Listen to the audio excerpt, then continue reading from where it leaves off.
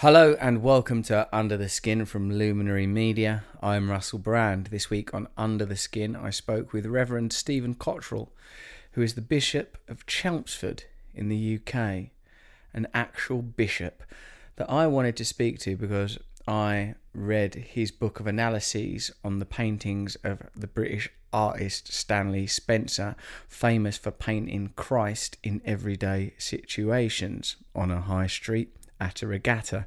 Don't have a regatta every day, I appreciate that. It would be expensive and mental in the winter particularly. But what I mean to say is he extracts Christ from the Bible, sticks him on the street, sort of making the point Christ has got to be here now to be relevant.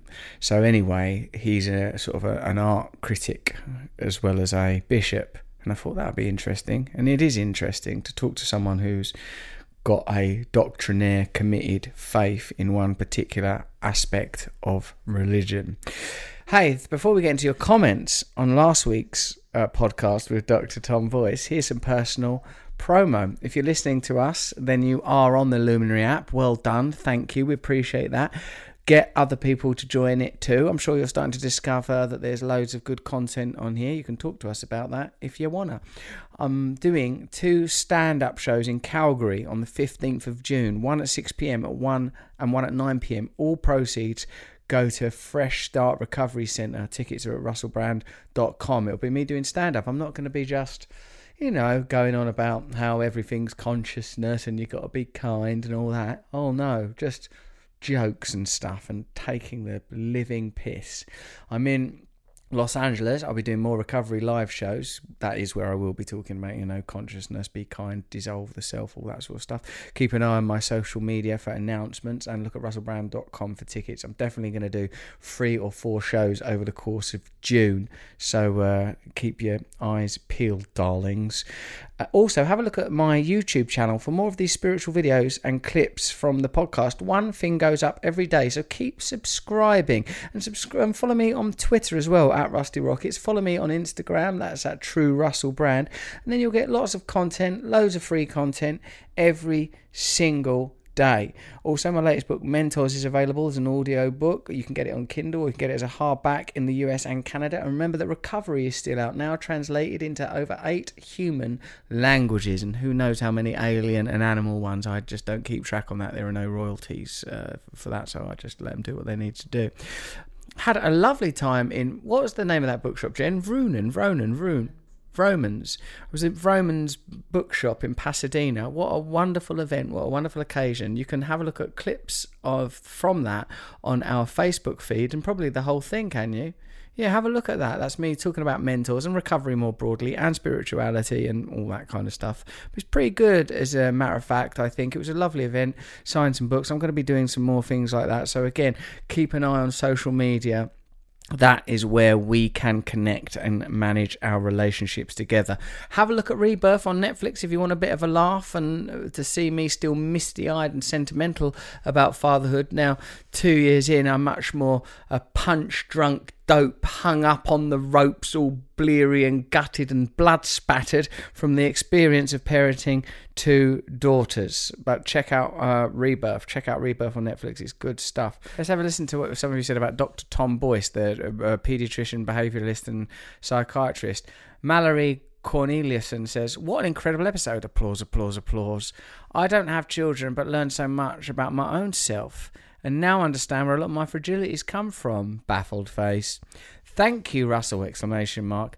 Frank Darko Frank, mind-blowing new episode of Hashtag Under the Skin with @Rusty Rockets and Dr. Tom Boyce about biopsychological trauma. He's understood it better than I do. I would never have come up with biopsychological trauma. Did Tom Boyce say that? And I was just like, oh, that's too complicated. Hashtag trauma. Trauma can't be a hashtag, can it? Hashtag trauma model.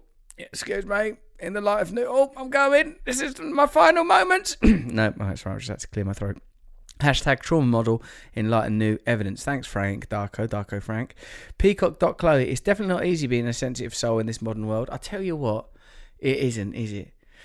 No wonder people are numbing their senses by, well, what? Drugs, drink, consuming, food, sex, gambling. It's sort of an attempt to manage your senses in a world that these systems, they've got to change, haven't they?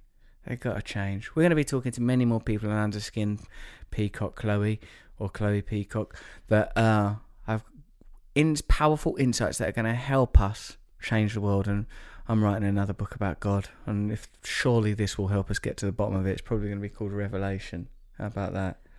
Controversial? Don't be daft. Brian Soberard says, I'm enjoying Orchid and Dandelion. It speaks to people when they realise they store all the stress of every day in their bodies, and the fact we can do something about it through prayer, yoga, meditation, dance and so on. We don't have to be the product of our past actions and things that have been done to us. Thanks. Brian, that's a lovely observation. I completely agree with you, mate. Where did you say that? On Facebook or Instagram? Facebook. Nice. Cheers, Brian, mate. Let us know what you think about Under the Skin, this week's episode with a bishop. Let us know if you're a person who's against conventional Christianity, for example, or against Orthodox religion entirely. Let us know why, and let us know how you feel listening to someone who has a very particular, bespoke and particular faith rather than the pantheistic sort of, what would we call my faith, sort of perennialism. That's what Aldous Huxley would call it, looking for the divine, sublime in everything. Well, let's get into this podcast then, shall we, with a bishop. Bishop, it's your move, baby. Trying to achieve equality with the annihilation of category is not a successful route. Yes, that's exactly right. We're in this era where it turns out we were never the boss. It doesn't look like an ideology. What's beneath the surface of people we admire, of the ideas that define our time, the history we are told? And welcome to Russell Brand. Under the Skin. Should we do this podcast? Yeah. Thank you. Do you want to pray before it? I'm happy to. If you, go on, because I like it. Yeah. The chances where I can get them. Yeah. Okay. Let us pray. Loving God, we thank you for the many, many blessings that you lavish upon us. We thank you for the gift of this day. We thank you for the gift of this time together. We thank you for the breath that is in us. And we pray that through this conversation we may be blessed and we may bring blessings to others. And we ask this through Christ the Lord. Amen. Amen. Well, when you enter into prayer, do you consider it to be a different psychological space to regular interaction? Well, the answer, I think, would be yes and no. That's not how I would describe it. I would describe it as prayer is actually the most natural thing you can do, but because we don't do it very often, it feels unnatural.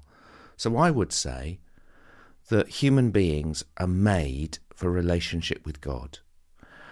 So that a Christian notion would be you cannot be yourself on your own, that you can only be yourself in community with others. And we see that in human relationships. We become ourselves in relation to others, and supremely we become ourselves in relation to God. So that would be a Christian understanding. And prayer is the way in which we express and nurture that relationship with God. And because it's what we're intended for, because we become most ourselves in relationship with God, then actually it's the most natural thing in the world. So in that sense, no, I'm not entering into a different state of being when I pray, but I am becoming what I'm meant to be, and I have to recognise that for much of my life I am not what I am meant to be. So in that sense, yes, it is a different state of being. How I think I should just set up the reason that I was so keen to meet you. I read your book, Christ in the Wilderness, an analysis of a series of paintings by the British artist Stanley Spencer, in which he depicts, using some scriptural influence, but also it seems his imagination, what Christ's period of 40 days and 40 nights may have been like, which is a good time to talk about it. It is. Here we are in Lent. We're smack bang in the middle of Lent. And I was moved by, here are the things that I was well into. I like the way you talked about your family. It felt very candid and identifiable. I liked your obvious passion for Christ in this time of vulnerability before he decides to, before his inevitable destiny. And I suppose that's something that probably quite complex to think about that. But Christ in the wilderness is a particularly interesting time for me. Also, and I don't imagine we'll spend too much time talking about Stanley Spencer in this podcast in case it's a bit obscure, but I like the way that you acknowledged that you said there's one bit in that book where you said Stanley Spencer liked two things, Jesus and sex. You said it in relation to the depiction of Christ getting up in the morning. I think it's maybe the first in a series of his intended. Yeah. And you said that it looks something priapic and about sort of almost morning glory in Christ getting up. And I thought the fact that you were not bashful about that, and the idea and I saw, you talked about potentially a maternal Christ. In that instance, you're talking about a sexualized Christ, or at least a sort of a kind of potent Christ. So I thought I'd like to talk to Bishop Stephen about Jesus. It's a really, the paintings are astonishing paintings.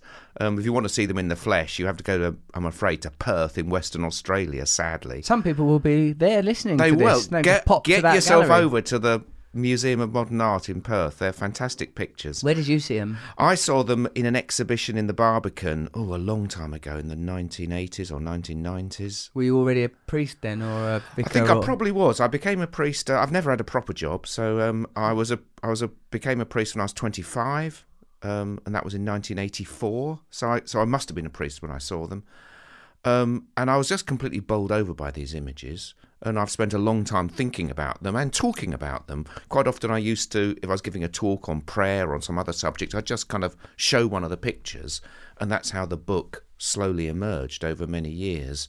But that particular painting, the one you're talking about, Jesus rises from sleep to pray, as the thing about paintings is, it's ironic we're talking about a painting on a podcast where people can't see it, but let me try and paint the picture. The thing about pictures is you can read them in so many different ways. And you can read it as just a bloke lifting his hands in prayer. You can also read it as a flower opening its petals to the sun. You can also read it, am I, a bishop in the Church of England and a member of the House of Lords, allowed to say erection? You can read it as, as something very sexual and very potent. But I like that. I like the fact that Christ is alive, fully alive and fully attentive upon God. So it's not a sexual picture as such, but it's impossible to look at it and not see some of the sexual imagery in it. Possibly there is a distinction between sexuality and erotica, in that sexuality is in sort of an ultimate creative force. And I think it's, when I consider this sort of the commonly understood idea of women that take a vow and become nuns as being sort of married to Christ, the idea of entering into a relationship with Christ as a sort of a partner is like there's precedent for it. It's a sort of colloquial and accepted. Obviously, sort of in as translated by an artist like Stanley Spencer, who, as you said, he was very sort of, what is he? He's passionate about sex. He's obsessed with sex. He has a sort of a very curious personal life. To see him interpreting, because the other thing that's evident is that he sees Christ as very human. That's the other thing that's surprising about this sort of thick forearmed, not a waif, starving, ethereal Christ, but a very earthy, human, male, sort of rural Christ. Yeah, I think how Spencer sees Christ is certainly how I would see Christ. I suppose that's what drew me to the pictures, is that Christ is God come down to earth. That Christ is God speaking to us in the only language we understand, which is the language of another human life. So he comes to us in flesh and blood, because we can't understand anything else. It's a very earthy Christ. And the wilderness experience for Christ, certainly in the scriptures and through these paintings, is one of refining, where you let go of everything. How do you, I mean, given the fact that you are a bishop in the Church of England, I suppose I have to assume that your understanding of Christ is in alignment with that ecclesiastical tradition. Yeah. And that is that sort of Christ is God in human form, who ministered for 3 years and is a sort of an embodiment of God, and because how do you tally the historical Christ with the metaphysical Christ, with the theological Christ? How do you deal with those sort of discrete ideas? And a little bit. I'm sort of doing various sort of academic studies under the auspices of SOAS, and I was talking to somebody yesterday about. I very into the 12-step philosophy, which is derived from sort of Christianity, and people like William James and the Oxford group, first century Christian group, and some influence from Carl Jung. And this historian that I spoke to a couple of days ago said that there was an interstitial period of Christianity prior to the conversion of Constantine where the various foreign groups brought together under the Roman Empire used Christianity as a kind of mutual social bond right now, and that was one of the reasons that Christianity was so effective at that particular time. So when I just to listen to that, whether or not you sort of agree with it, and he's a historian, I've got no reason to query what he's saying, it just sort of shows that there are so many lenses for looking at that. And when you sort of hear people say, oh, Christ would likely have been like a Jewish radical and a political figure, and then some people say, oh, he was a Gnostic, and how do we choose and then there's Stanley Spencer's sort of earthy flesh Christ. How do we choose and understand Christ, here today, you and I? Well, my answer to that would be that we have to turn to the primary sources, and the primary sources remain the scriptures, the Bible, particularly here the New Testament and the Gospels. And although I won't bore you or your listeners with all the arguments and details which show that these can be turned to as reliable accounts of the life of Christ, that has to be where we begin, and I think that has to be the yardstick by which we measure everything else. So what I turn to is the accounts of Jesus that I find in the Gospels, and that's where I root my understanding of who Jesus is. And what I find there is a story of God who loves the world so much, cares so deeply about the world, that he reaches out to the world that he has made, recognising, in the whole story of the people of God, the Old Testament, the Jewish scriptures, God was reaching out again and again to people in those stories. But supremely, he reaches out to us. It is a crazy story, but it is, for me, the truth upon which all other truths are contingent. That God, that Jesus, in other words, Jesus isn't just a good bloke. He's not just an inspiring teacher. That Jesus actually is the God who made the heavens and made the earth, actually entered this creation that he made and shares our humanity. And whatever else I want to say about God, and please don't think by me saying this it doesn't mean to say I don't have doubts and questions. Of course I do. But that is the ground upon which I stand, that in Jesus Christ, God has come down to earth. Why? To share what it means to be human. And therefore, everything I experience as a human being has been shared by God in Jesus Christ. And that changes my humanity. What do you mean everything you experience? Do you mean in particular pain and suffering and doubt and sin? Everything, or temptation. The Christian faith has always understood that Jesus shares our humanity and that Jesus shows us what humanity is supposed to look like. So he was tempted like we are, yet without sin. All of us have fallen short. I mean, I don't know whether sin is a word you're happy to speak about, but my definition of sin is, that feeling which I think every human being has.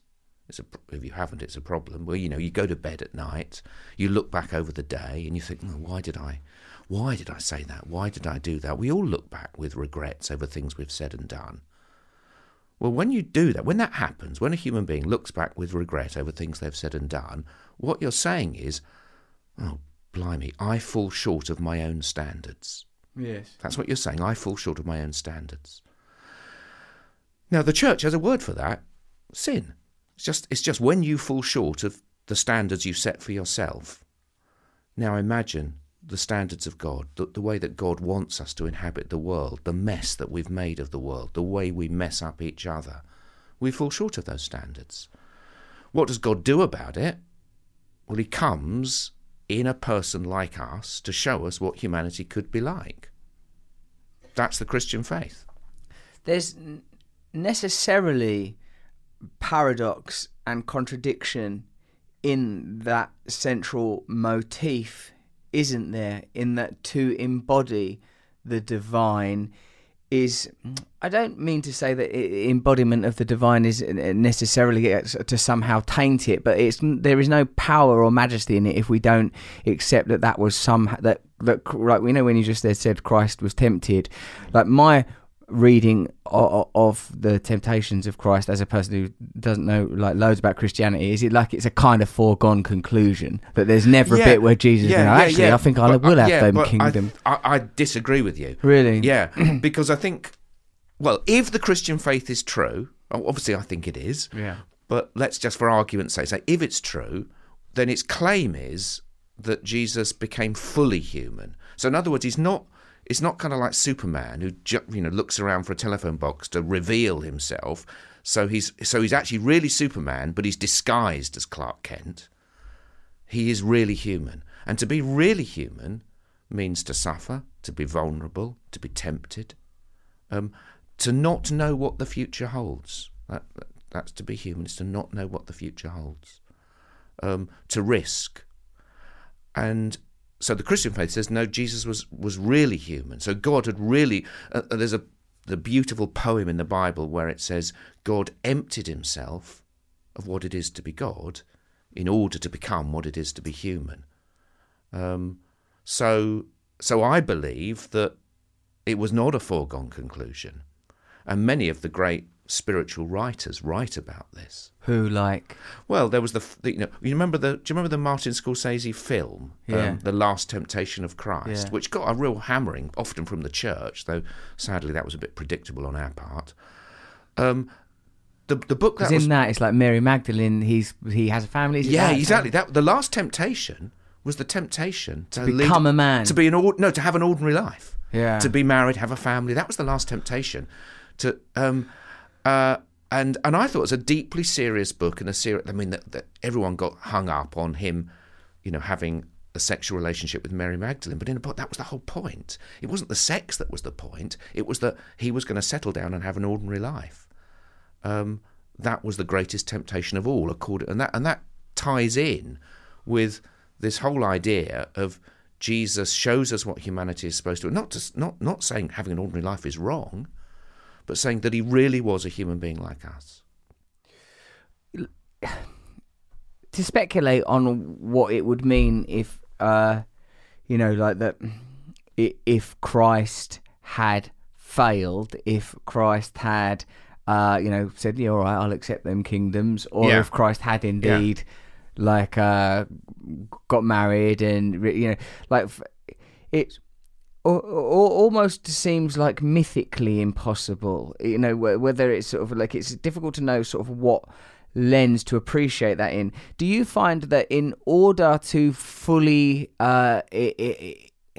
inhabit your faith, that you have to relinquish comparative systems of understanding or lenses? For example, in the idea that that God embodies Christ and has a human experience, we would have to assume that there is still the idea of God the Father continues to exist simultaneously while Christ the man exists, in order that the totality of the universe and the totality of beingness can continue while this experiment occurs, this particular this tranche where where God interacts with human beings in human form in order to demonstrate that we have God in us, that the way to a true connection with God is through the self.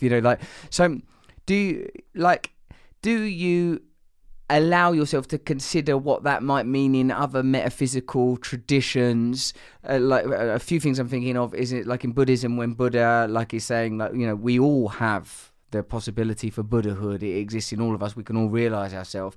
It seems from what you've said so far that we can't all realize Christ consciousness, or we can perhaps realize Christ consciousness, but we can't all be Christ in the same way that in Buddha, at least theoretically, we could all.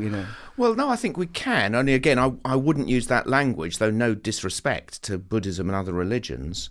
But the Christian approach would be to say that left to our own devices, we will usually mess things up. And most, who doesn't go to bed thinking, why did I do that? Why didn't I say that? So left to our own devices, so it's almost like, in order to become who we're meant to be, in order to save ourselves, God has to do it for us. So God comes in the likeness of our own flesh in order to do for us what we could never do for ourselves. So it's in other words, it's a gift. So that I think the wonderful thing for me about the Christian faith is that I can be forgiven, I can have peace with God, I can be set free of all the things I've done wrong, not because of any worthiness on my part, not because I've said the right prayers or done the right thing or achieved enlightenment, whatever that is. I do it because the demonstration of God's love, of God in Christ, is love. That God, we started off talking about prayer. Let me tell you my definition of prayer. My definition of prayer is the lover coming into the presence of the beloved and saying, I love you. That's my definition of prayer. And the point is that God is the lover. God is the great lover who comes to you and me, the beloved, in Jesus, in a language we can understand, another person like us. And basically the whole message of the Christian faith is, can I put it personally? Russell, I love you. I absolutely love you. I know how you've messed up, but, I made you. You're the only one. There'll never be another one like you. You're this unique, one-of-a-kind you. I absolutely love you. I'm committed to you. Hey, I even died for you. That's the message of the Christian faith. And that's a free gift. And then once you've received that gift, it's not that you stop being messed up, but actually you stop thinking, somehow salvation is an achievement. Well, let me tell you can I tell you another story? A few years ago, getting a taxi home from the station, Sikh taxi driver. I knew he was a Sikh because he had a turban on. Well spotted. And so he says to me, he just turns to me and says, oh, you're religious then? I mean, it wasn't my natural aura of holiness. I was dressed like I'm dressed now with my collar on. He goes, you religious then? And I said, no. What made you think I was religious?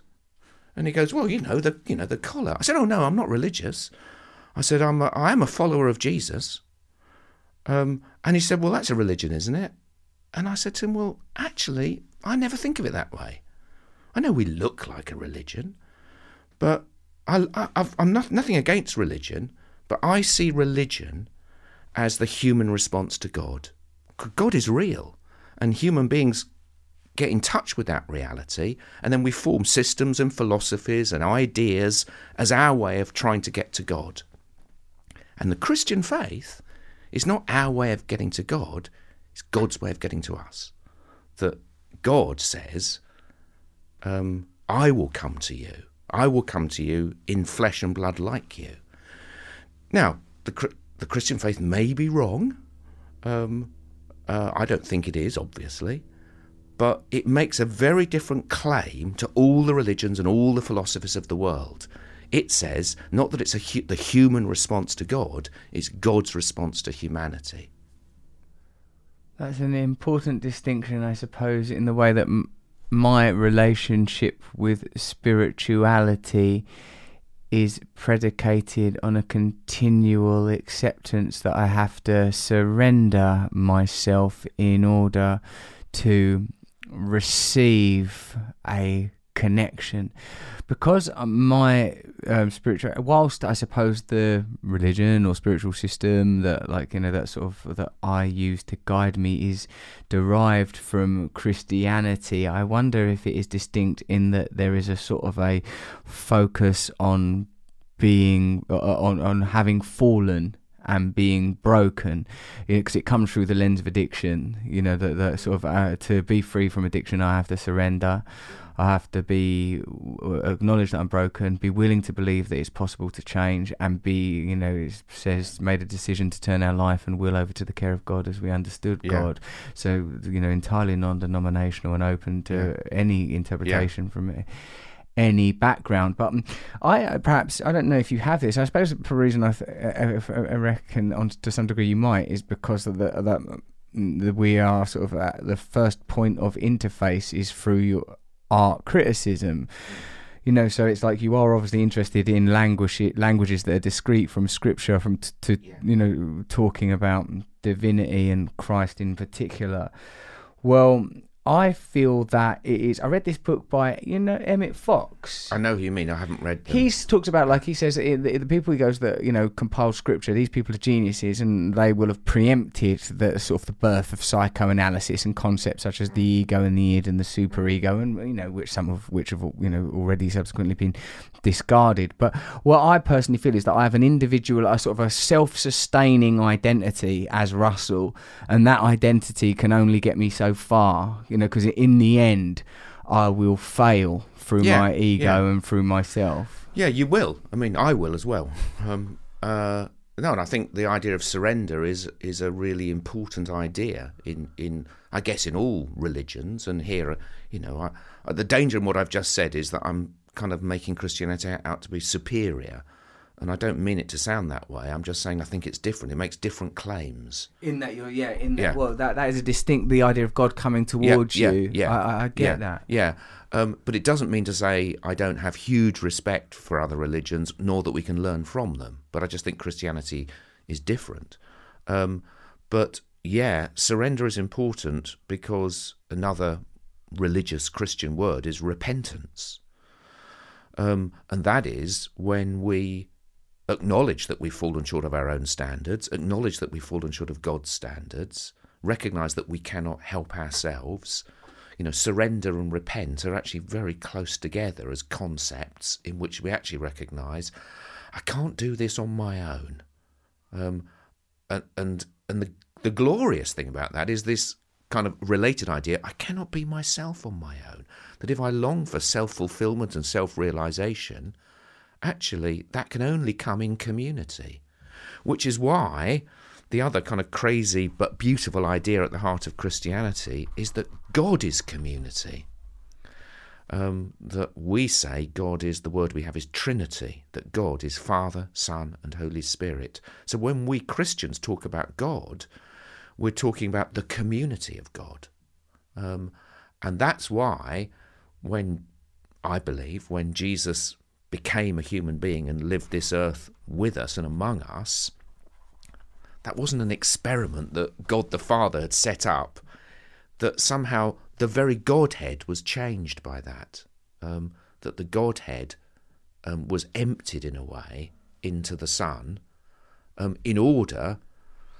Well, Augustine, one of the great teachers of the Christian faith, said, God became what we are so that we can become what God is. So God came down to earth to take us up to heaven. So in Jesus, our humanity and God are kind of joined together in Jesus, and he becomes like the meeting point, the bridge between humanity and God. So we can be taken into the life of God, not as an achievement that we win by being super spiritual or super repentant, but because God actually loves us very much and shows us that. That Saint Augustine, I read a little bit. There's a nunnery up the road. It's not a nunnery anymore, otherwise I wouldn't be loitering around there. But they've still got the library there. It's St Catherine's Cree, it's called. Oh, right. And they've got a pretty good library, Yeah. and in there they've sort of some of the writing of Augustine. And from what I looked at, it looked like prior to his canonization, he may have lived a pretty shady life. Yeah, he was. He was somebody I think you could probably relate to. Yeah, I picked up the flesh was an issue. It was. Yeah, it was. Make me. One of his most famous sayings is, "Lord, make me chaste, but not yet." He was. Well, I think the thing about the Christian faith is it usually appeals most and works best for people who are broken. Yes. You know, blessed are those who know their need of God. And sadly, we live in a world where so many people think they're okay and live self-sufficient lives. Do you think that they think they're okay? No, I don't, actually, once you actually scratch the surface. But the danger is that we're messing up the world and messing up each other because we're not open to what I would think of as the spiritual side of life. We're not acknowledging that. With a new institution such as the Church of England that has at its point of inception a kind of pact that in a sense will necessarily beget secularism, how can the Church ever claim precedence in national life again, given the origins of the Church of England are about a kind of subjugation to the primacy of the sovereign in that, Yeah, that's a pretty good question, wasn't it? Yeah, Come on. The Church of England. We have a complicated history, we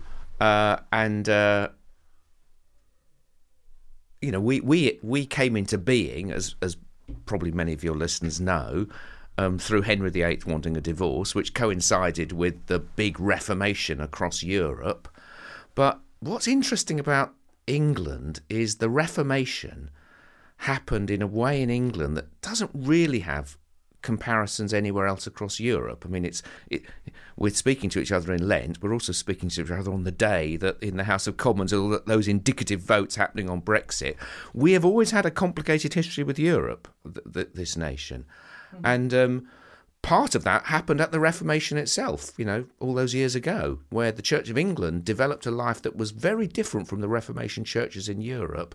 And we had this idea that we were the Catholic Church of this land. We were the church for everybody in this land.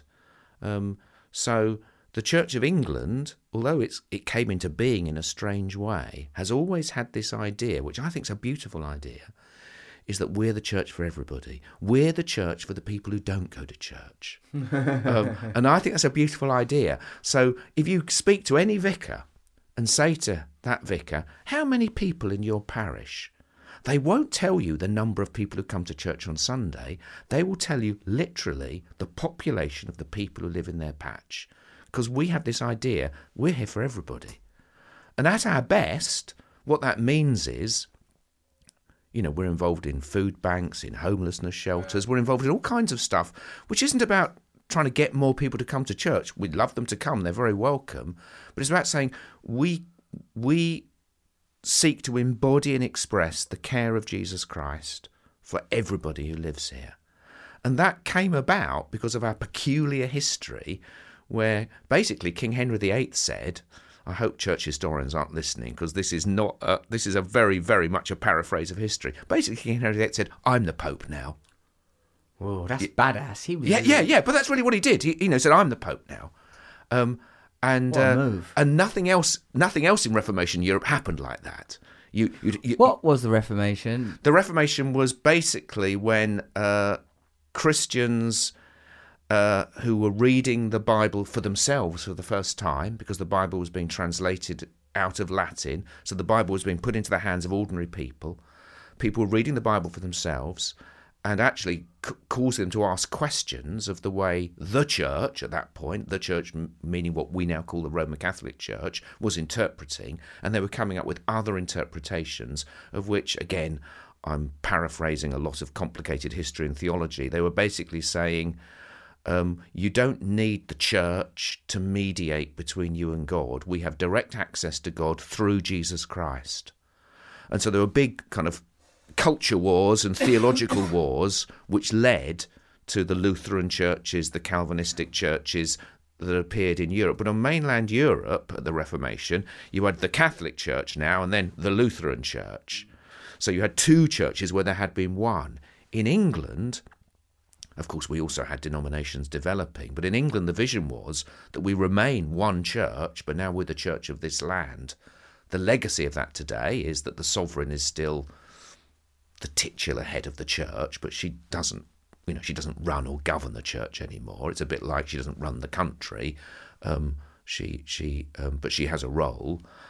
It also means, I sit in the House of Lords. So bishops are part of the government of this land and woven into it. And that's all the legacy of the strange and unique way the Reformation happened in England.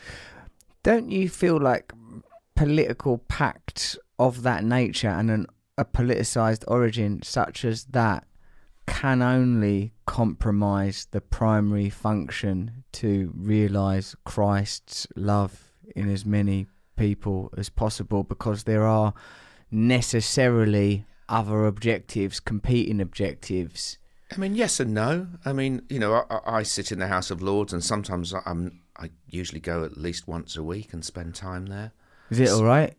It's a bit weird. You have to remember, Russell, I'm a boy from Southend who went to a secondary modern school, got 3 O-levels. At my secondary modern school, if you got 3 O-levels, you were considered to be something of an intellectual. Get to the House of Lords. Yeah. So it's not really, still to this day, a lot of people in places like that, tend to be, no disrespect to them, they tend to be public school, Oxbridge type people.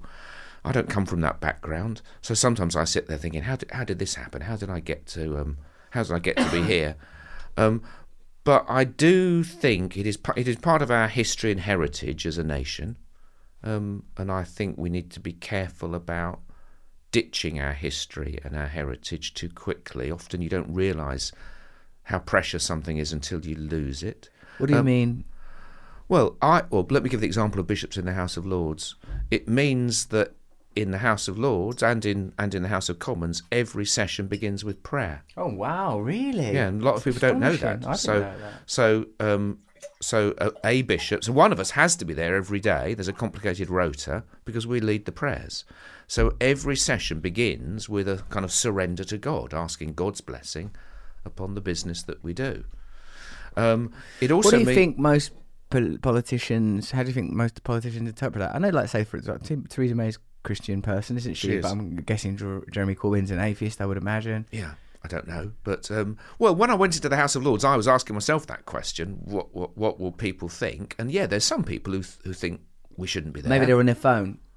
Yeah, there's some people. You don't have to attend the prayers, because there's obviously a conscience thing. You can come in after them, but it's amazing how many people do. But I've discovered that people value our presence there, and the reason they value our presence is because, first of all, we're not party political, and secondly, because we bring an ethical and a spiritual dimension to things. So let me just give you one little example. A few years ago, when there was the debate about which refugees that we should take into this country, and whether we should take what were known as unaccompanied children from some of these, from the camp in Calais and all of that, our government had put a figure on how many we should take, and there was an amendment going through the House of Lords saying, come on, part of our history as a nation is that there was the Kindertransport before the, Second World War. Our tradition has been to take children from these places. We should be taking unaccompanied children. The people in the House of Lords across the political parties who felt this is something we should do turned to the bishops because they saw this as an issue which transcended party politics. It was a moral issue about what sort of a nation do we want to be. I happened to be the duty bishop that day leading the prayers, so I was there. So they said, would I second the amendment and, if necessary, speak in the debate? I was really proud and honoured to do that. I'm not saying it wouldn't have happened if I hadn't been there, but now there is a voice at the centre of our government which is not party political, but is, I suppose, this sounds a bit pompous, I don't mean it to be the conscience of the nation. It seems that part of the dismay, despair, fracturing in British public life, perhaps even global public life, is precisely because of a lack of that conscience. There are many narratives which help me to appreciate why people would abandon religion of all varieties, particularly religions that have historic relationships with imperialism and are seen as institutions of power and social coercion above mediators of faith and love.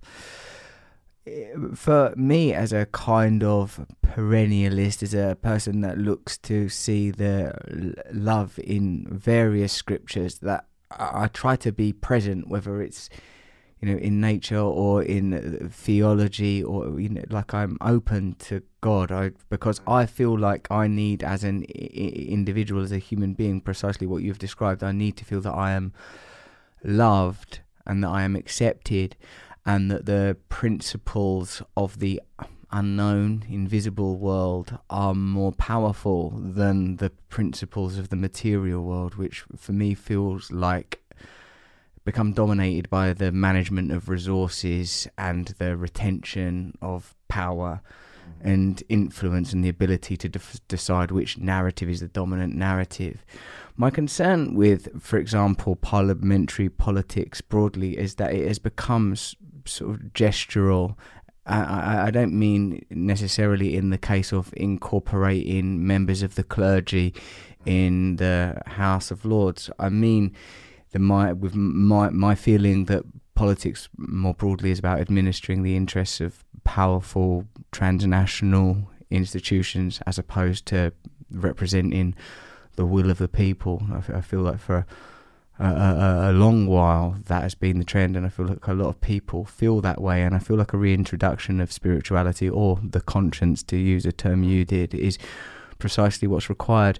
And with our declining, what seems to be a declining faith, when we talk about like the Church of England and attendance and people, the sort of and this number of people, I don't feel like, what do you see the role of the church being, and how do you think that the world is suffering as a result of people not interfacing with spirituality? I mean, with politics, I want to support our politicians. It's not an easy job, and they're an easy, soft target. But I think the rise of the professional politician, which we've seen certainly over my lifetime, I think is unfortunate. And whatever else the bishops provide is, we're not professional politicians. We've got day jobs, and we go up to the House of Lords. There's always one of us there. So I think politics is enriched when people from all walks of life are involved in it, and we've seen a narrowing of our political life in the last 20 years or so. I think that's unfortunate. In terms of the church, we've got nothing to be proud of. Our history has been a really difficult history. How does this sort of thing happen, do you think? Human beings have fallen, and just because you're a part of the church doesn't make you immune to that. I remember Palm Sunday is coming up. Palm Sunday is the Sunday we remember Jesus entering into Jerusalem. And if you go to church on Palm Sunday, you get given a cross made of palms. I've got 3 sons. When my 3 sons were like really little boys, there was one Palm Sunday, they were given their palm crosses, and they immediately turned the palm crosses upside down into swords, and were having little sword fights under the pew with their palm crosses. And as I watched them having their sword fights, I thought, yeah, that's what the church has done. We've turned the cross of Christ, which is the great symbol of God's complete sharing in what it is to be human, even sharing our death. The complete outpouring of love and peace. Jesus said to the people who nailed him to the cross, Father, forgive them, they don't know what they're doing. We've turned that, the great symbol of self-giving love, we turned it into a sword to beat the world with.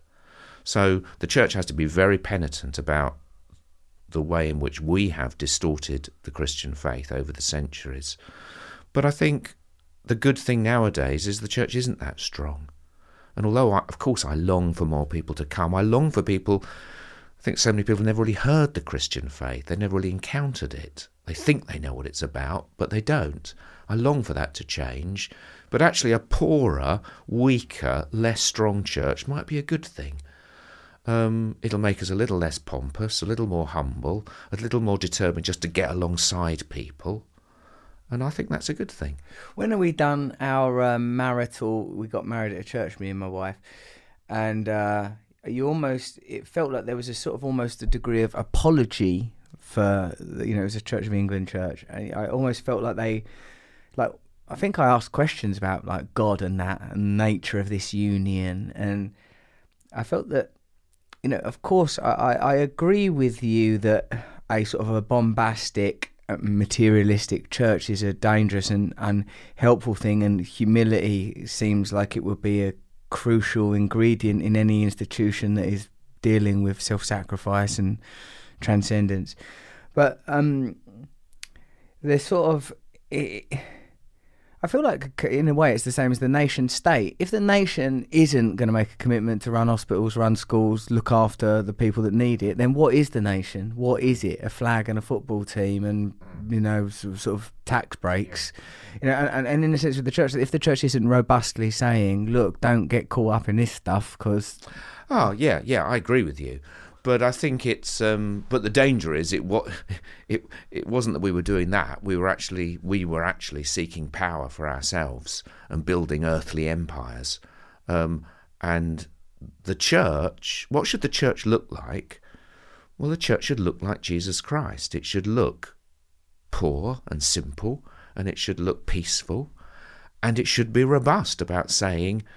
Jesus' first words were repent. I mean, the word actually literally means turn around. That's what it actually means, repent. It means turn around. You're going in the wrong direction. Live your life differently. And so we should be robust about saying, turn around. The world needs to turn around. We are screwing up the world. And we've got to change. This turning around, that would mean, like, my instinctive reaction to that concept is... turn around from pleasure and face purpose. Turn around from material life and embrace a spiritual life. Turn around from self-service, embrace service of others. Yeah, I'd absolutely agree with you. And all I would add to that is, and the great thing is, don't feel it's something you need to achieve by your own hard work. That actually God cares about this stuff and cares about you. And if you the classic Christian thing is you turn away from sin, what's wrong, you turn to Christ. If you turn to Christ, he will turn to you. He will accept you. I mean, in fact, nothing God likes better than accepting you. There's this bit in Isaiah verse, probably, rather than bit. He goes, it was in the church, in the chapel at Brixton Prison. It says, fear not, for I've redeemed you, I've called you by your name. You are mine. Yeah. I liked that. Yeah, beautiful words. Yeah. God is the lover who comes into the presence of beloved. He knows us by name. Yeah, you personally. I liked it when you said Russell before. Yeah, maybe because it's a different thing, because you think, this is just some generic series of sort of scriptural tropes. I'm a simple soul. And, well, that I can remember my first date with my first girlfriend. I always had a very good relationship with my mum. I still do. And I remember speaking to my mum and, I'm really nervous, nervous teenager going on your first date. And she said, Stephen, don't worry. Where are you going to go? We went to the pictures. I took her to Zeffirelli's Romeo and Juliet. Crafty. Yeah, thinking she'll need comforting. Didn't work. She sat there stony faced while I blubbed. It's the one and only date. But she asked for advice and she said, Stephen, just be yourself. And I remember my first interview, my dad saying, just be yourself. And the thing is, just being yourself is so hard, isn't it? What is myself? And many of us spend our lives kind of thinking myself isn't good enough. If people saw myself, they wouldn't love me, they wouldn't go out with me, they wouldn't employ me. And so we put on a mask and we pretend to be a version of ourselves. And the fantastic good news of the Christian faith is that God loves you as you are. He does want to change you, but not into somebody else. He wants to change you into the beautiful you that you're capable of becoming. He's got a picture in his heart of the beautiful Stephen, the beautiful Russell. And he says, you don't need to wear all those masks anymore. You don't need to pretend to be somebody else. You can be you. And I just think that is the best news any human being can hear, that you're loved for who you are and you're transformed into what you're meant to be. Why is there cynicism about these ideas? Well, I think a lot of it is people haven't heard it. And because most of us do suffer anxieties about, am I good enough? Am I pretty enough? Am I thin enough? You know, our society particularly bombards us. You know, it's true of men as well, but I particularly think of young women growing up, you know, bombarded with images of what their bodies should be like. And sometimes I think all we've done in this culture is we've created like a nation of junkies who are hooked on the idea that you can purchase your way to happiness. You know, so if you just wore that pair of designer label jeans, if you had that plastic surgery, obviously I'd need to get myself a toupee. You know, you've got to do that. You've got to redesign yourself and then you'll be happy. But none of it works. Or it works just enough to get you hooked. So there's so many people who are hooked on the idea that that fast car, that perfume, that pair of jeans, that plastic surgery, that's going to make me happy. I've got to be Instagram ready the whole time. All of that stuff is oppressing us. And I'm not saying it's all evil or bad, but it's not healthy and good. So the good news is, I think it's fantastic news, is you are loved for who you are. You can be yourself. If you can turn around from that. You have to turn around. There is a surrender, a cost, a repentance. Bless you. That's the real thing. That's the real thing. Yes, I'll take that to the bank. There'll be a small fee afterwards for the blessing. I mean, also it's one of the Stanley Spencer paintings. I mean, for me, there's two of the paintings I love the most. Is one where he's gazing at the daisies in the field, and he gazes with wonder and love. And yeah, and I love that because I asked myself the question when I saw the painting: why is he gazing at the daisies? And the answer is just because they are. It's not because they've achieved something. They simply are, and he simply delights in them because they are. That's how he looks at us. I think in the book you said that it's likely a reference to the Consider the Lilies. Yeah. It's Stanley Spencer's playful reworking of a famous saying of Jesus, consider the lilies, only it's not lilies, it's just simple daisies. Beautiful, because I suppose that's what Stanley Spencer was all about, was sort of placing scriptural events and motifs in the Monday or in his ordinary Cookham life. Because if Christ ain't here now, well, it's no good to me. Yeah, I mean, he thought Cookham was heaven. I mean, he talked about Cookham as a village in heaven, and he saw God. He had the ability to see God in everything. Now, I don't have that yet, but that's what I aspire to. So, what I've learnt from scriptures, what I've learnt from Jesus, what I've seen in those paintings, can I put it in a very personal way? What's the cash value of my Christian faith? What's the, in terms of my life? Well, it must be this, that right now, in this particular moment in time, which is the only thing I possess with any certainty, I am seeking to behold the presence of God in you, Russell. That's what I don't say I achieved this, but that's how I try to live my life. I try to live my life saying God can be encountered in every moment, in every person, in every situation. And that's what I'm trying to do. Now, of course, I fail, but that's what I'm trying to do. And I would dare to hope you might even try and encounter God in me and say, hey, in this funny old bishop, I've actually seen something of who God is. Do you reckon that Christ was doing that the whole time? Yeah. Christ, because he was human as humanity is meant to be, was able to, see and discern the presence of God in every moment. The other aspect of that that little verse from Isaiah, I have redeemed you, is the meaning of, redemption in a religious sense, commonly understood, I imagine, to be a kind of salvation, but I thought, if you redeem a ticket, like, you know, like I've come to Yeah. redeem this. I took from it, you already belong, you don't need to fear because I have personally called you, you belong to me, you Yeah. are part of God. Yeah, And I felt think, a kind of yeah. freedom in that because Yeah. it sort of smashed my sense of my individuated Yeah, I think a lot material. of people get this wrong. I mean, the cross, which is the kind of central event of the Christian faith, the death of Christ, that is where Christ wins salvation for us. But he does that really by, well, somebody put it this way: on the cross, Jesus puts up a sign saying the religion shop is closed, due to lack of interest on God's part. That, again, not saying religion is bad, but all those attempts to get to know God yourself, you don't need him anymore. I've done it for you in the cross of Christ. Or the image I use as well, again from my family. I don't think I'd tell this story in the book. When my youngest son was very little, he got locked in his bedroom. Somehow he'd got locked the door, and there was no key, or the key was on the inside and he'd lost it. But anyway, he was locked in his bedroom. He's like 2 or 3 years old. Don't know how it happened. Anyway, he's screaming his head off in anxiety. I'm the other side of the door.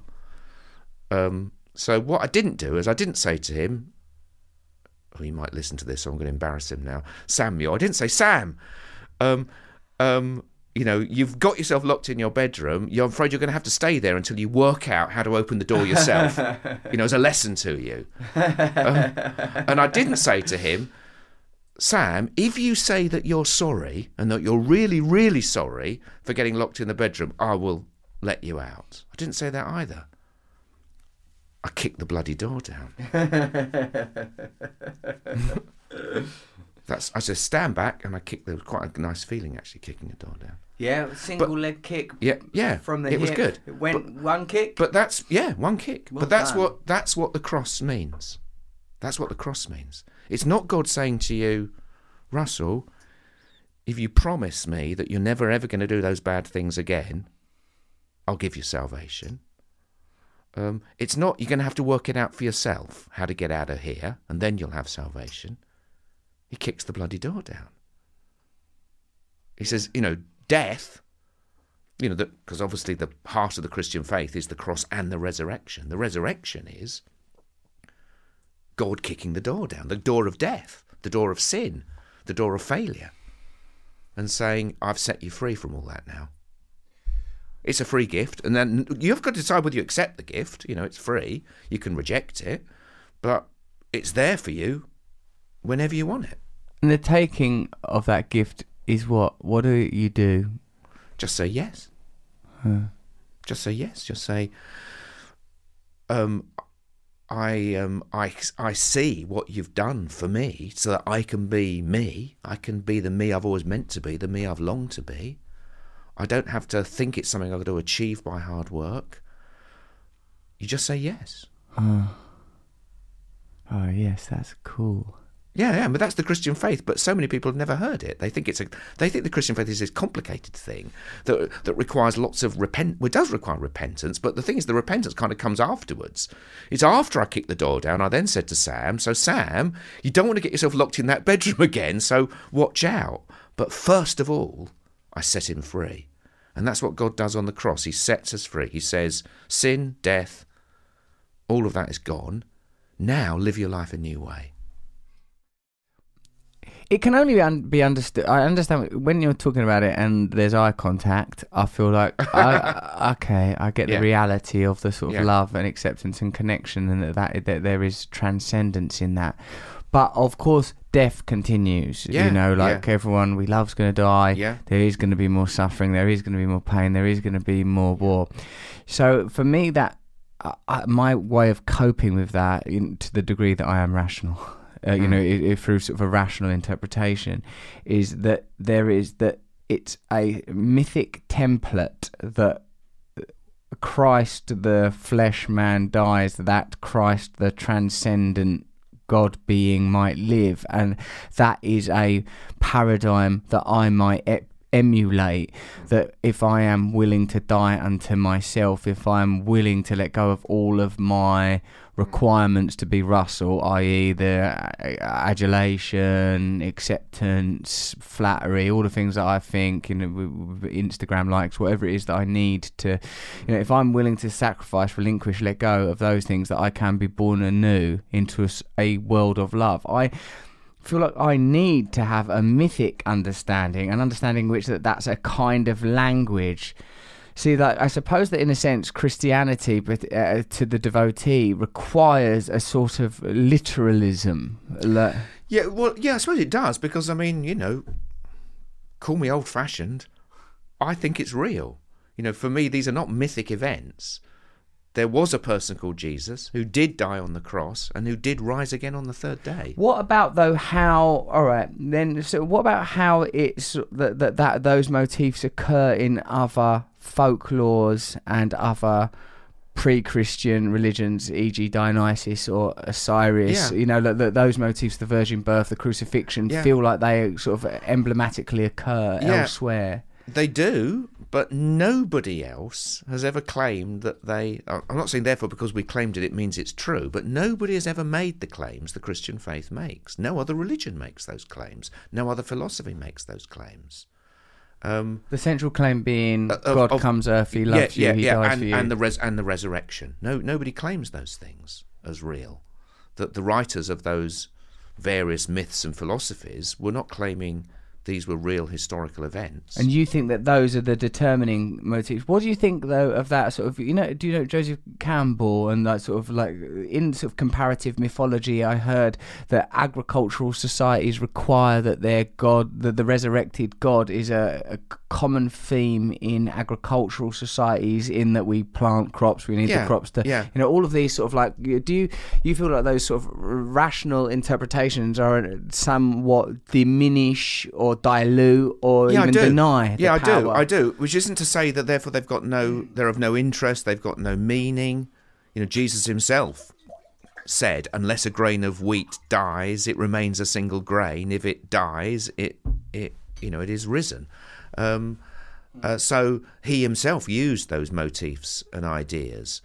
But if the resurrection of Jesus is just a kind of, if all it means is that the followers of Jesus had this idea that he was still with them, he was such a great bloke, I feel he's still with me. If that's all it is, then the Christian faith isn't worth following. The Christian faith just becomes a good philosophy. Because there is good philosophy. Yeah, there is. also. Yeah, there is. So it's a great philosophy, but that's all it is.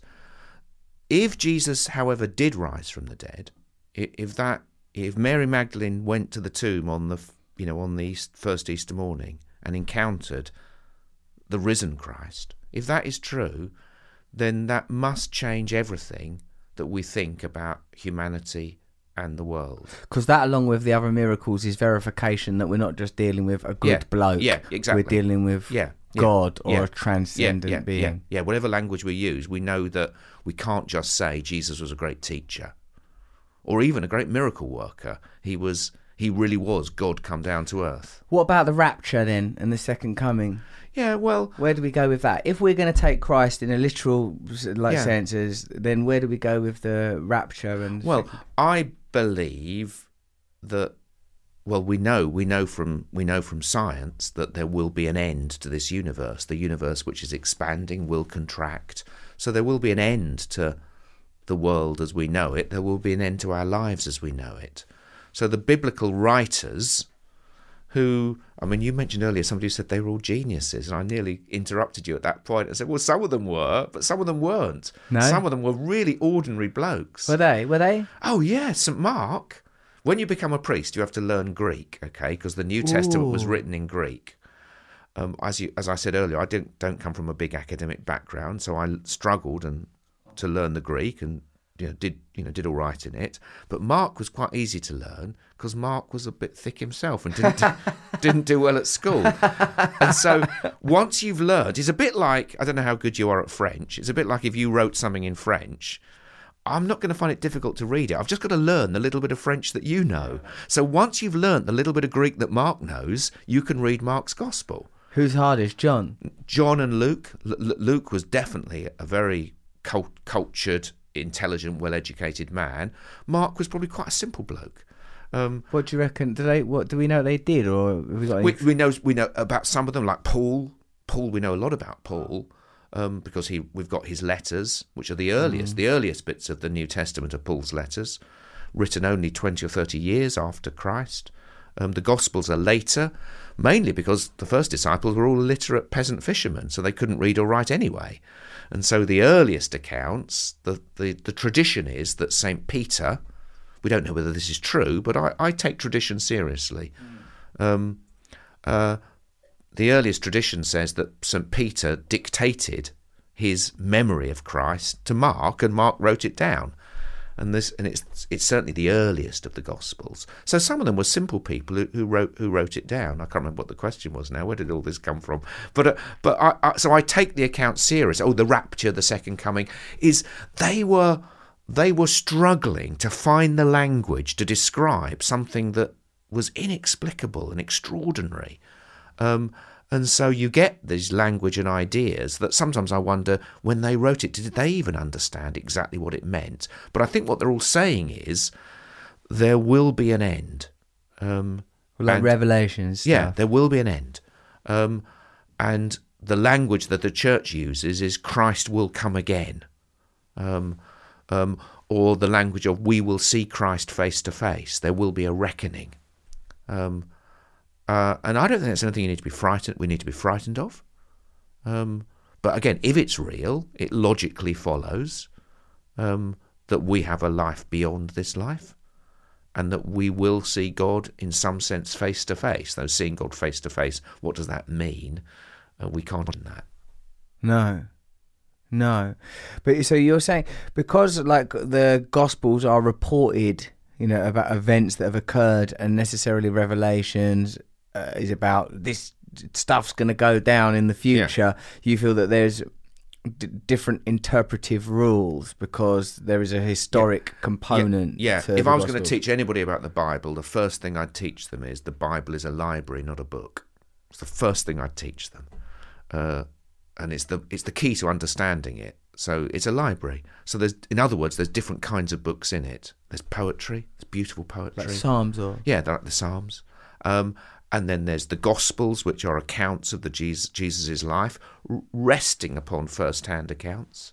There's letters, the letters of Paul. Then there's this sort of strange mystical writing, which is sometimes called Apocalypse, Revelation. You get some of that in the Old Testament and in the end of the New Testament. It's a kind of literary genre that we don't really have anymore, but was quite common in biblical times, that people would write these fantastic type of stories using a lot of allegory and imagery, which you can interpret. I mean, some bits of Revelation, when you read them, they seem weird, but actually they're quite easy to understand because it is referring not to the future, it's referring to events that are happening right then and there, but they use this kind of coded language to describe it. Are they describing that sort of what it's like to operate under the forces of That's right. imperialism? Yeah.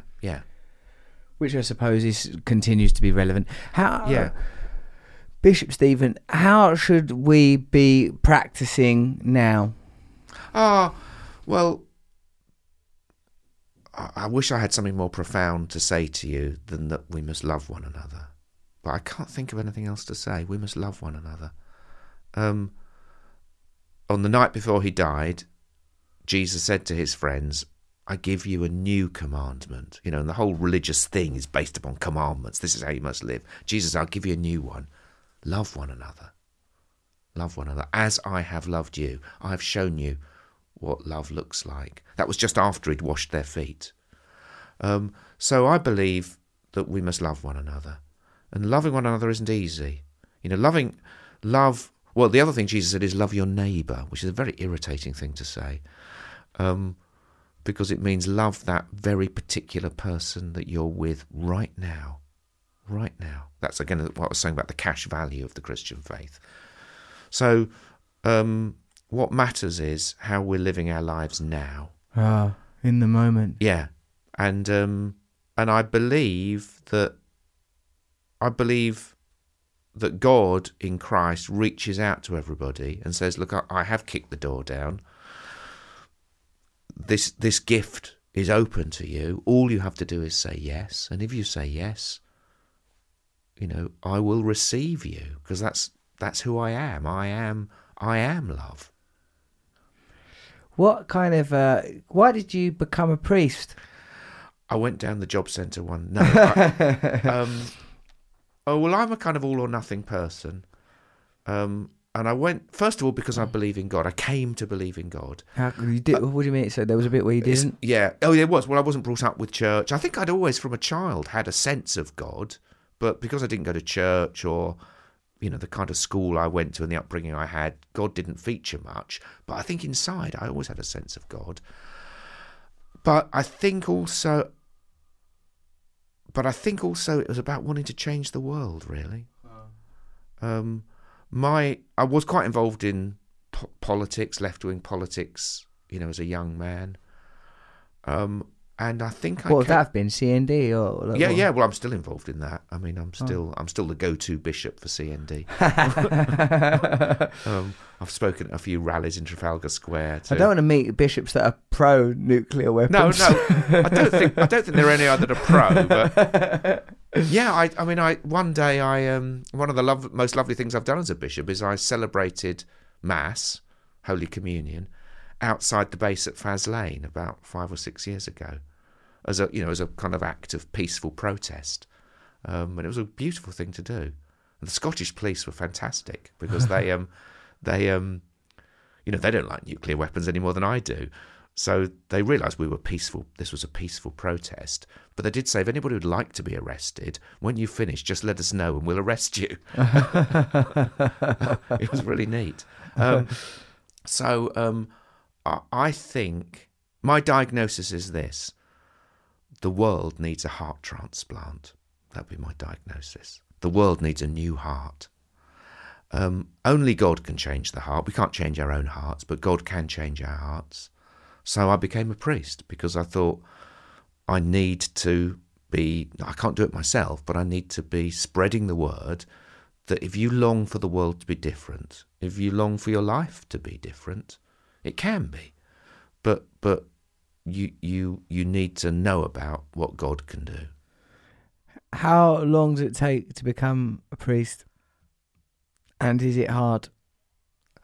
It varies. That Greek bit, for example. Yeah. Well, nowadays, I've been a priest, 30 years, so we're a bit more lenient now. It's a tougher. No, we really are. We we now are much more concerned with people's hearts than we are with their heads. So everyone will have training, but we will now have training pathways which are suited to different people's backgrounds, academic. So would you have to still learn Greek? No. You'd have to study the Bible, but you wouldn't necessarily study it in Greek. You'd perhaps at least learn a little bit, so you realise there's an issue here. But no, we would be much more... Yeah, we've got a number of pathways for training. Typically it takes 3 years, but some people it's less. Some people it might be a bit more. Actually, over in Essex, which I know we're both from the same great county, much maligned, wonderful county of Essex, we're seeing a real increase in young men and women coming forward to be priests in the Church of England. It's fantastic. Were you all right always with the women, gays, all that stuff? Yeah. I've been a big supporter of women's ordination. The Church of England, LGBTI people are absolutely welcome in our churches. Let's be absolutely clear about that. We've still got an ongoing debate about some of those other issues about same-sex marriage, etc. That's not where we are at the moment.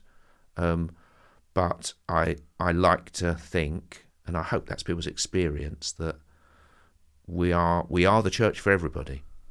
Yeah. Yeah, right. That's your thing. It's the church for everybody. Yeah. I've enjoyed our conversation. So have I. I've really enjoyed meeting you. It's been really lovely. And so curious to be reminded that we met Yeah. in Broomfield Hospital, Chelmsford, when my mum was there, having some treatment for cancer, and you happened to be there because your son was injured. Yeah, we had a 10-second... Pray up in a corridor. Probably wasn't even 10 seconds, but it just, we just kind of almost literally bumped into each other. So that was maybe a little meant to be moment. But I want to say to you, I obviously know you like people know you. Although some people did say to me before, "Do you know who Russell Brand is?" I said, "Yeah." I said, "I'm not that much of an old fart." My sons, who are in their 20s, were very excited. Ooh, really? Well, yeah, because how lovely. they know of you. And I think the other thing I've noticed is that many people have observed the way that you've changed.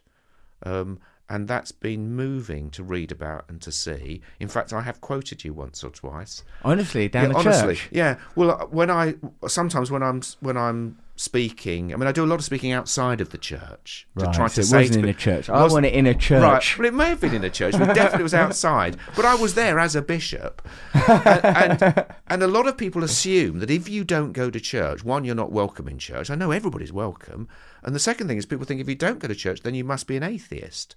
And so I'm going around saying, actually, there are atheists. I said, but most people in Britain today aren't atheists. They're not churchgoers either. They're kind of spiritual seekers. They're actually quite open. And then I usually quote. I say, so for instance, let me read you something that Russell Brand said. And it's just interviews I've read of yours in various magazines, which just demonstrate, well, this person is taking God seriously, taking the Christian faith seriously. I said, I don't know whether he calls himself a Christian or not, but he's not an atheist and he's very open to God. And I've got a little collection of quotes from a number of, fairly high-profile people, which I use just to demonstrate and to kind of normalise the fact that actually recognising the spiritual and searching for the spiritual, that's not a weird thing. In fact, where our conversation started, it's the most natural thing there is. Yeah, what else are we going to do? Gather stuff. I feel like, I agree with what you said about the heart transplant. I can't see how we can do that through the intellect. Yeah. Love needs to be at the centre. Yeah. I'd like. Where do you do your ministry now? Well, then? the thing about a bishop is I've got you're over a few. I've got 600 churches in No Essex way. and East London. Do you show up? Does it make the other ones nervous? Yeah. Watch out, the bishop's about. Look busy. Do you wear that hat? Oh yeah, sometimes? certainly do. Yeah, I wear. Yeah, Mae West said, "If you've got it, flaunt it." And so, so I wear all the gear. I'm a proper bishop, so I'm usually most Sundays I'm at one church in the morning, one in the afternoon. I'm like Bob Dylan. I'm on permanent tour, going around all the churches, and obviously there's the cathedral. So I'm probably there more than any other church. But most Sundays I'm in a parish somewhere in Essex or East London. So what? There's Chelmsford Cathedral. Which one's your? Yeah, Chelmsford Cathedral is the cathedral for the diocese. Is the old county of Essex, so that includes what is now the 5 East London boroughs: so Newham, Waltham Forest, Redbridge, Havering, Barking and Dagenham. So that's all part of my patch. So it's a huge patch. But because it's where I grew up, and because, well, you know Essex well. I mean, I love North Essex, but up in North Essex, posh Essex, if you speak to them about where you live, they say East Anglia. They're a bit embarrassed about being in Essex. But in proper Essex, Grays, Thurrock, Southend, Basildon, I love those places. And I love the people. Me too. And I kind of feel they're my it sounds, if I can say it, I kind of feel they're my people. I understand that culture. It's what I grew up in. Yes. And so I love going around the churches and in the communities. A lot of my work is in the communities. Yes. And it's what you say about it's primarily food banks and the institutions that are picking up welfare slack. It is. I mean, knife crime is kind of, as we all know, horrendous at the moment. I mean, the church is probably the only organisation that still has a presence in every community. We're on the ground in every community. We're the only people who are consistently, for instance, providing youth workers in The council, with the austerity cuts, the council can't afford them anymore. They were almost the first thing they cut is youth service provision. The police have had their numbers cut. The church is still there on the ground. And on the whole, people know us. You know, the local vicar is somebody who's known.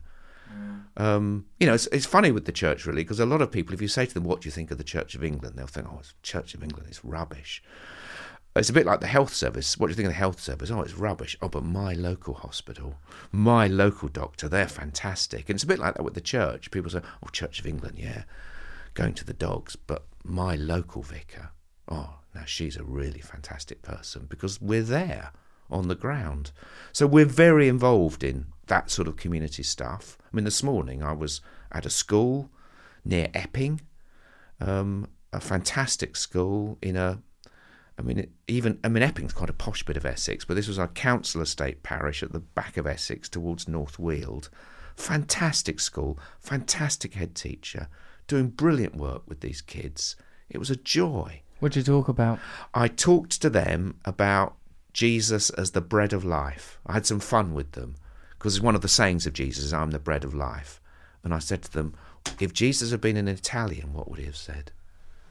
Pizza of life? Yeah, I'm the pizza of life. Or if he'd been Chinese, what would he have said? You know, the noodles of life, the rice of life. What had been an American? I'm the hamburger. Yeah. You can see. So we had some fun about. And I said, but the reason he said bread, and the reason he might have said pasta or rice or pizza, is because he's saying, I am the most basic thing you need, like bread. Just like you need bread to keep you alive, you need God to keep you alive. So that was my talk to the kids. But I also took along all my gear, which I didn't bring this afternoon. So I showed them my hat and. It's like a fish, is it? No, the hat is actually the shape of a flame. What is that flame? Because there's a story in the Bible where it says when Jesus gave his spirit to his friends, it looked like there was a flame on their heads, a tongue of fire. So bishops wear the mitre. It's called. It's in the shape of a tongue of fire. So it's a great hat. That Lord's Prayer. So he actually said that. Yeah. And on the Sermon on the Mount, as part of the where is it? Yeah. It's in Matthew chapter. Well, it's Matthew 5 to 7. I can't remember exactly where it is. You put me on the spot now. And he just came out. He said it. Well, yeah. Do you like it as a prayer? Yeah. The Lord. It's the only prayer you need, actually. Everything is in that prayer. Everything. Do you think people? I mean, to return to where we began, like that prayer should be part of life. Yeah, it should be. Prayer should be the most natural thing we do. Though many of us don't do it. I certainly believe it is the most important thing I do every day. You pray at the beginning and end. Yeah. And I mean, my aim is that St. Paul said pray all the time. Well, that's setting the bar very high. I don't think he meant do that activity we call prayer all the time. He said make your life a prayer. Make your life, dwell in the present moment. Behold God in everybody and everything. Then your life is a prayer. But because most of us aren't like that, you need times of prayer to enable you to be prayerful in the rest of life. You're an actual bishop in the House of Lords and everything. When was the last time you think, like that you did something, you think, oh my God, I let myself down there? Like, have you done any like actual shouting at your wife or lost it in a car? Yeah, or shouted a curse word at a traffic light? Of course, the answer is every day. Of course it is. Every day I know I fall short, not necessarily in those particular ways, but in various ways. And there's no hierarchy of sin. It's not that some things are worse. We think, we humans measure them and think some things are worse than others, but whenever we do something which, a harsh word to somebody is a bad thing. Yeah. And greed, greed is last year, 2 years ago, I had some sabbatical leave and I walked to Santiago de Compostela, the great pilgrimage. Yeah, I walked. It took me a month. I walked 750 kilometres, and what I learnt lots of stuff on that walk. But the thing that I learnt the most was I learnt what give us today our daily bread. I learnt what it means. About what's enough. It's about, when you say give us today our daily bread, what you're really saying is give me enough. Save me from wanting more than my share. That's what it means. Right. And Because I've been misusing it. yeah, well, I say that prayer, and I Yeah. mean, I want a bolt of God energy No, to smash no. me out of the material world where I frankly feel like I don't belong. yeah. Well, I'm not saying it doesn't mean that as well, but I do believe primarily it means help me to live lightly on the earth. Help me to know what my share is and not to ask for more. Why did you get that on that I got that pilgrimage? because I've got a rucksack on my back. I'm literally setting off. I don't know where I'm going to sleep that night. I don't know where the next meal's coming from. Ooh. I've got hardly anything in my... I'm just walking across Spain. I became reliant upon the hospitality of strangers. You know, my life is very secure. I know where I'm going to sleep tonight. I know where I'm going to get food. Suddenly, to have a bit of vulnerability built in was a bit scary. And so I learned... And weight is everything. I didn't take very much with me. But I still took too much. And that was so interesting to think, I've hardly got anything with me, and yet I don't need all this stuff. So I took 3 pairs of knickers, three shirts, 3 pairs of socks. You don't need 3. Two. Just need 2. Yeah, wash one, wear one. Wash one, wear one. So that was a sobering lesson. And then, of course, when I got home, wait till you see a bishop's palace. No way. Well, it's not mine. I have it on loan while I'm a bishop. There's a house that goes with the job. It's a lovely house. But, it's a big house, and I can promise you I've got more than 3 pairs of knickers and more than 3 pairs of socks and more than, I've got a load of stuff like we have in this culture. And I'm not saying it's wrong to have stuff, but the trouble with possessions is that they start possessing you. He says get shot of everything. Yeah, doesn't he does. Yeah, he does. And most of us can't do that. But learning what enough looks like was a good thing. Because in a sense it is freeing you, huh? Yeah. I felt more free on that month walking than I have done in a lot of my life. I know there's a certain unreality to it. I can't spend my whole life walking the earth, though there's something rather beautiful about doing that. But I came back with a renewed sense of the Christian faith is a way of life. The Christian faith is a pilgrimage through life. It's a way of living. And learning to live more simply, learning to live lightly. These were real blessings that were really good for me, let alone good for the world. Mm. But of course, I've fallen short of that. And so, the answer to your question is, I do fall. Of course I fall short. But I don't beat myself up about it anymore. Or sometimes I do. I believe in a God who loves me and forgives me. And that's always there for me. Thank you. Bishop Stephen. Is it time to shut up now? Shall we? Yeah. We're down, how long do we do? 85 minutes, 90 minutes? It was a good, game of 2 halves. 90 minutes of it. Yeah. Thank you very much. It's been really beautiful to talk to you. I feel pretty peaceful, actually. Yeah, well, same here. Do you? Yeah, I do. And I want to thank you for this opportunity. I said, you can switch us off now, but I did say... I don't mind recording this, but we can stop. But I do a lot of work it goes with the job. I do a lot of work with the media, locally and sometimes nationally. I'm one of the national leads for the Church of England on media stuff. Even though I've done it for so long, I'm so frustrated by it because of the soundbite culture that we live in, where even a long interview on the radio or the telly would be 3 or 4 minutes. Yeah. And there's never a chance to build a relationship, to have a conversation. And I just think, our world is so impoverished by that, where everything has to be reduced to the soundbite. So it's been a real pleasure just to talk. And I think this is where podcasts are putting mainstream media to shame.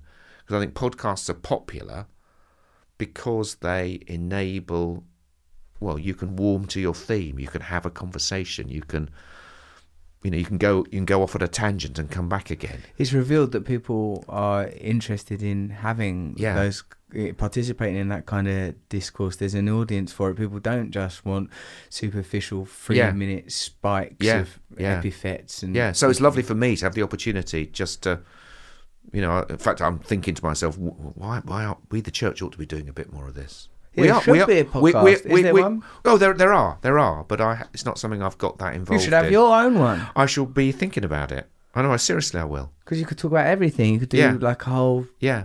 like sermons. Yeah. I'd listen. Yeah. Well, bless you. Thank you. Yeah. Cheers. Thanks for listening. I hope you enjoyed this episode with Bishop Cottrell. Remember to let me know what you thought of it on Instagram. Tag me at TrueRussellBrand or tweet me at RustyRockets with the hashtag #UnderTheSkin. In the meantime, have a listen back to some previous episodes. Jamila Jamil, Pakaj Mishra on the age of anger, Charles Eisenstein on climate change and activism. I do want to talk to him again. He wants to come on again, doesn't he? Get him on again. Who else are we getting on? Brené Brown. Oh. I'm doing 2 stand-up shows in Calgary on the 15th of June, one at 6 p.m. and one at 9 p.m. All proceeds go to Fresh Start Recovery Centre. Tickets at russellbrand.com. I'll be doing some more live shows in Los Angeles. Have a look at Russell Brand for up-to-date listings. And is there old podcasts on there still? Are they still on there? Old podcasts and writing, things I've written. Oh, there's a lot of stuff on there. My latest book, Mentors, is available as an audiobook on Kindle or in hardback in the US and Canada, and of course everywhere where books are available. I think you can probably get them under the sea. Check out my Netflix special, Rebirth. Thank you for listening to Under the Skin with me, Russell Brand, from Luminary Media. It was produced by Jenny May Finn. Yeah, you produced it. And it was also... What did Charlie Briggs do, would you say? She's like a line producer. That's how it would work if it was conventional media. Yeah, anyway, it's from Luminary Media. Thank you. Bye-bye. See you next week. Talk to you soon. Love you. Bye. Right, bye. No, you put the phone down first. No, you put the phone down first. One. All right, we both put it down at the same time. 1, 2, 3. Oh, you didn't put the phone down either. Which is actually something I saw Ross and Rachel do in a very funny episode of Written Notes when he does it with Emily and Rachel's there, angry. Friends, eh?